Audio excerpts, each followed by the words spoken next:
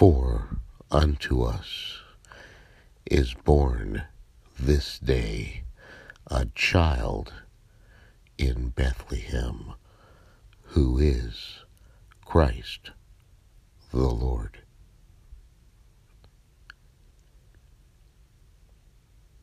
In these days where tradition and holidays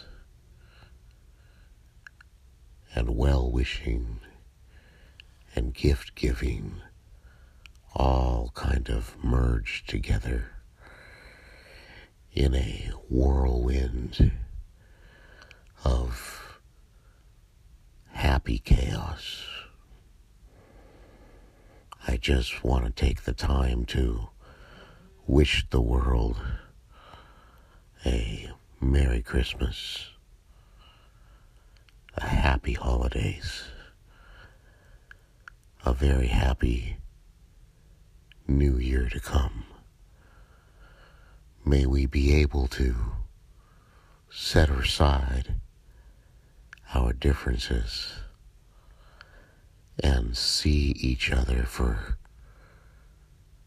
the humanity that we really are, and begin to care and to share in the love and the happiness that surrounds each one of us. So in this season of giving and well-wishing, may all your dreams come true. Mary, Mary.